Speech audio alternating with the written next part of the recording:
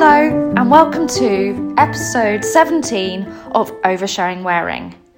I hope you guys are all okay and managing in this crazy time. We're still in lockdown, but there is starting to be light at the end of the tunnel. I'm not getting too excited at the moment, but I'm feeling less trapped by the situation, and I hope you guys are feeling that too. Following on from the last episode, when I spoke about the abuse I went through, I wanted to take the opportunity in this episode to talk about the emotional fallout from that abuse and how it's affected my behaviour over the subsequent years. But first of all, I wanted to share with you something quite cool, which has actually really helped me. A childhood friend got in touch with me after hearing the last episode. He was my brother's best friend growing up, and he spent a lot of time at our house. He sent me some messages to say that he understood what I had gone through, that he knew that something wasn't quite right, and that he inherently felt that there wasn't quite a dark undercurrent at our house. When someone reaches out to you like that and just gets it, it's just the most amazing feeling. And I say that because it happened a long time ago, and you kind of do doubt yourself, and you've lived with it for so long, it's completely embedded in your brain, all these difficult and painful memories, and you do kind of think, God, was it that bad? Or did I imagine that? So for someone to reach out was just amazing. I have to say, obviously, I'm not looking for affirmation from doing this podcast, but it is lovely to have that happen. And I really appreciated it. So during that time in my life, I numbly accepted what was happening. I developed blind spots when I was mistreated, so I didn't fully always take in what was said to me as a way of coping, I think. To this day, I have to say that I feel a sadness that I didn't have anybody in my life that I could talk to, like an aunt who loved me unconditionally, for example. Both my parents' behaviour was very conditional, and I felt, with my mum in particular, that I had to kind of earn her affection. I spent a lot of time in my room kind of feeling this almost physical pain in my chest from just feeling so alone. And to be honest, there was part of me that just didn't want to exist. I was kind of living in fear the whole time. And recently, I've started counselling. I think I've mentioned that before. And my counsellor asked me to sum up how I felt at that time when my dad would get angry or when he would say all these hateful things. And it was just sheer terror. That was it. Just sheer terror. And no child should have to live like that. But I want to kind of talk about how that has affected me from then on. And I kind of wanted to do this episode to say that you're not alone if you've also been through similar things. And some of what I'm going to say is probably a little bit shocking, but I also think it's going to be quite relatable. I've always been really neurotic about illness and somebody close to me getting ill. And actually, this probably sounds really selfish, but me getting ill, I get really paranoid about the thought of dying, and I get really scared around illness. I've always been really affected by things. Anything in the news would cause me to excessively worry. My skin was so paper thin when it came to coping with anything, and it resulted in me weirdly being quite manic around people. When I started at boarding school when I was 16, my dorm mates would tell me to shut up because I would just talk, and I had like this never ending kind of like energy. And I think actually a lot of it was like living on my nerves and having like all this kind of excessive adrenaline.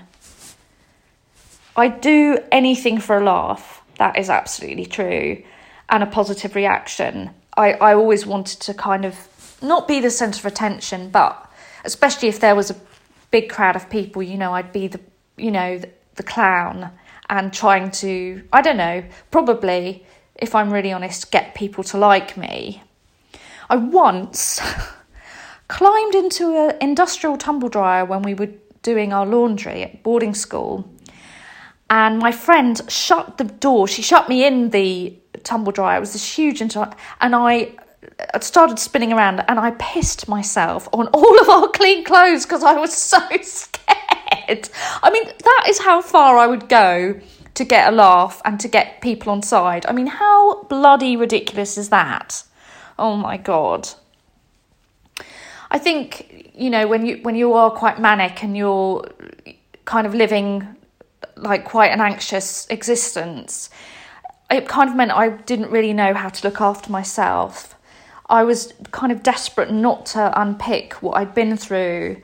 So on the outside, I probably seemed quite happy and bubbly, but on the inside, I was absolutely riddled with self-doubt, low self-esteem. And actually, when you have mental health issues, you become adept at hiding how you really feel. You're so scared to let the mask slip. And, to be vulnerable and to say, I'm struggling, I'm really not coping with what I'm going through, or I'm having a really difficult time. You kind of learn these coping mechanisms to get through it. And often it's our worst undoing. And I think that's why, and this is just my opinion, a lot of people commit suicide because they just feel there is no way out. The pain is so bad and they so don't want to keep living through it that they can't see a way out.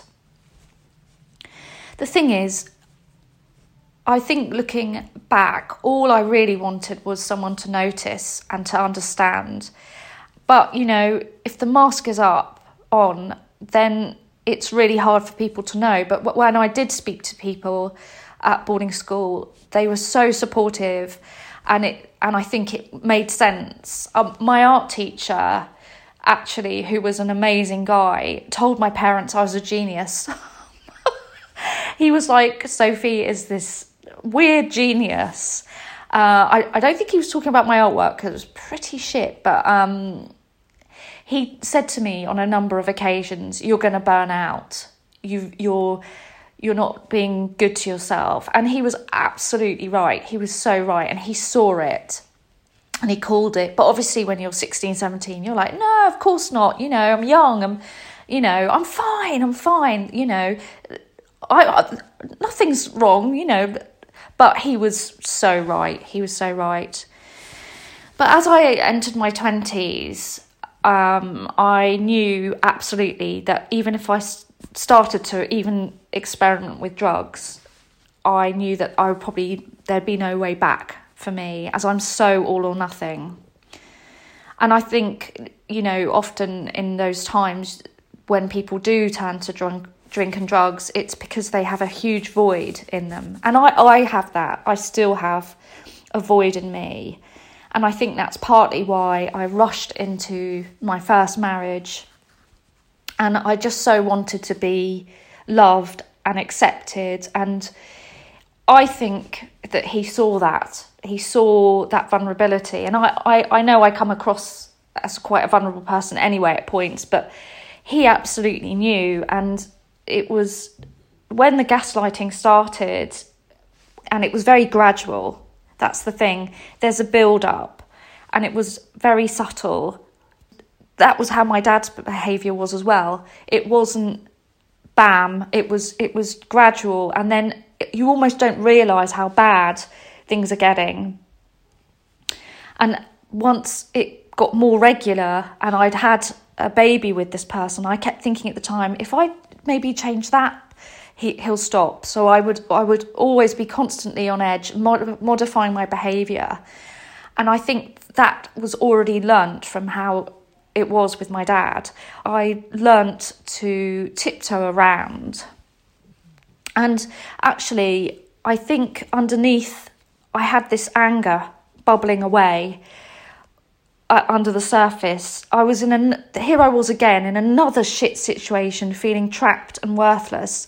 But now I was absolutely lucky enough to be a mum, and I was thinking I should be happy. This is all I've ever wanted. All I've wanted was to be a mum, and he's robbing me of this golden time. And this was around the time that I started buying things, and then I'd take them back. And I'd get kind of like a secret thrill from exchanging something or getting my money back so I could choose another new shiny thing. And before I knew it, to be honest, I was doing it all the time. And it was only when I got banned from a shop, like a really lovely shop, and I was so mortified that I kind of woke up and thought, what the bloody hell am I doing? But I kind of then spiraled into, this is so hard to talk about, shoplifting. So I wasn't even planned. I just put some flowers on the buggy in the hood. I kind of thought, can I get away with this? And I did.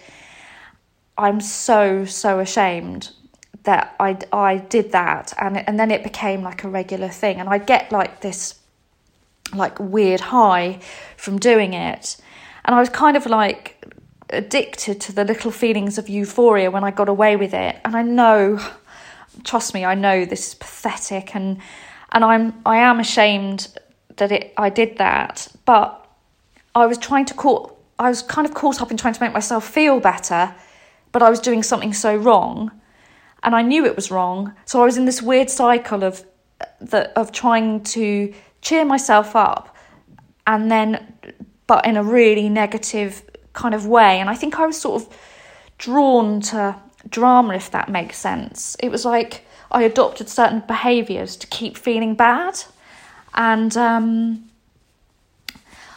it took me a long time to break the cycle, to be honest, but I did, and I'm so grateful, because it still mortifies me to this day. I don't actually recognise that person, but then it kind of, as I had more children, it kind of transferred to keeping the house like super tidy, and everything was quite minimal, and I think everything had its place, and I'd easily feel out of sorts if there was a mess. And let's face it, when you've got 4 children, there is always a mess.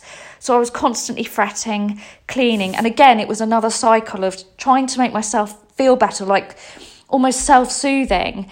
And then obviously it didn't stay like that for long, so then I was just in this constant kind of anxiety bubble where I was so busy with the children and had so little time for me. And when I did, I was cleaning, and you know, I'd have everything so ordered that it was quite unnatural. And I think the thing with the anxiety, as I've talked about before, is that you feel so out of control with your feelings and your thoughts, and you're desperately trying to find order, which I think again leads to addiction, eating disorders, and behaving in a way that isn't true to who you really are, because you don't want to feel bad. So you're doing anything you can to make yourself feel better and not feel that familiar sinking feeling of shame and misery.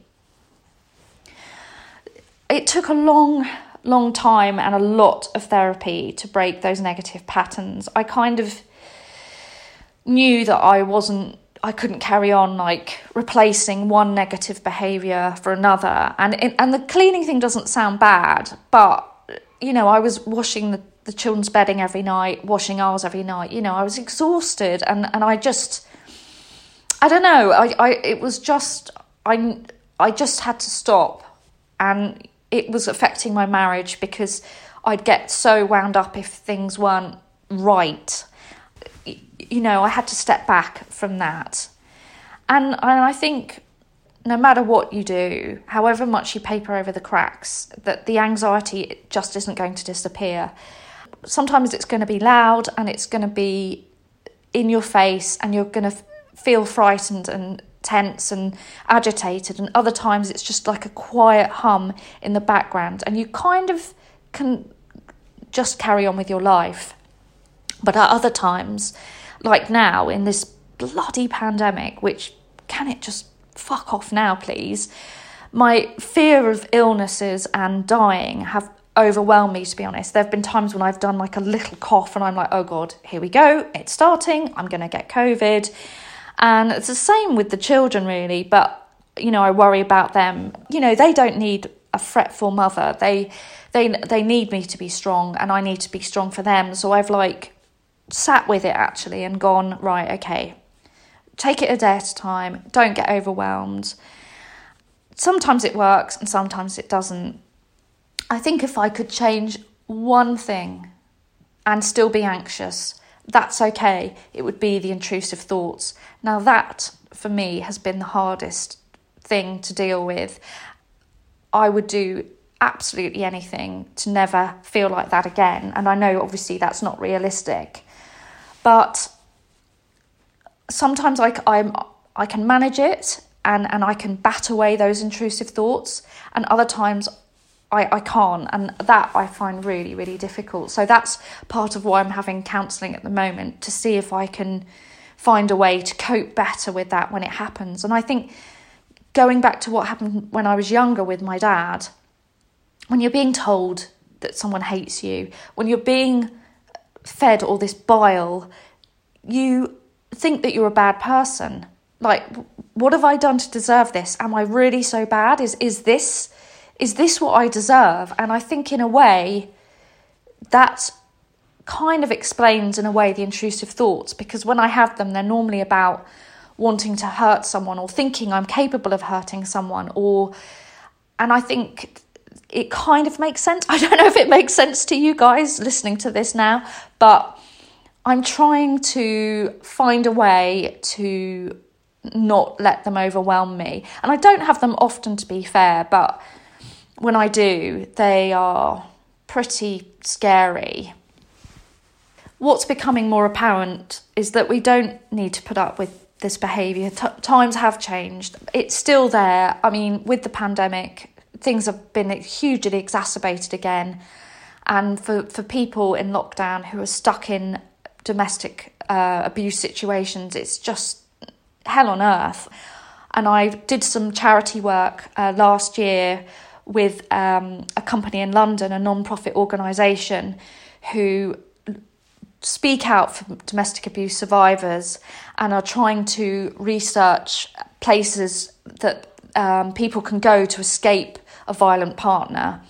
So they did a petition with the government to try and use hotels that are now abandoned for refuge. So I did some social media for that. And I have to say, that was such a connecting time for me, like connecting my truth and who the good in me and the kind person who wants to make a difference with what happened to me in my first marriage and with my dad, for other people, doing, like, spreading the word. And actually that was such one of the most amazing things I've ever done. And I'm so grateful for that time with that love and power. It was just such an amazing opportunity. So I think if you choose to revisit the past as I am and to unpick the trauma, it's not going to change the narrative, obviously, but I can now speak to that child. If that sounds weird, it sounds like I'm possessed. What I mean is I can have my 45-year-old head on and look back to that time and try and rationalise more of the intense, painful memories and kind of take the heat out of them. I don't know if that makes sense. And I'm trying to talk about it a bit more with my friends and even a bit with my eldest son, because he's 22 and he knows what my dad's like. And it's like, I think it's quietening those intense negative voices that says you're not worth it, you're not a good person, you don't deserve good things. And I'm trying to kind of like readdress the balance of that negativity and look towards the light, I suppose. And I know once this pandemic's over, I'm going to change a lot of the way I behave and think about things, and I think a lot of us will as well. I'm just going to keep on trucking, as they say. So thank you so much for listening to this episode. I really, really appreciate it. And every single message I get just lifts my heart. And I so get it if you've been through something similar to this.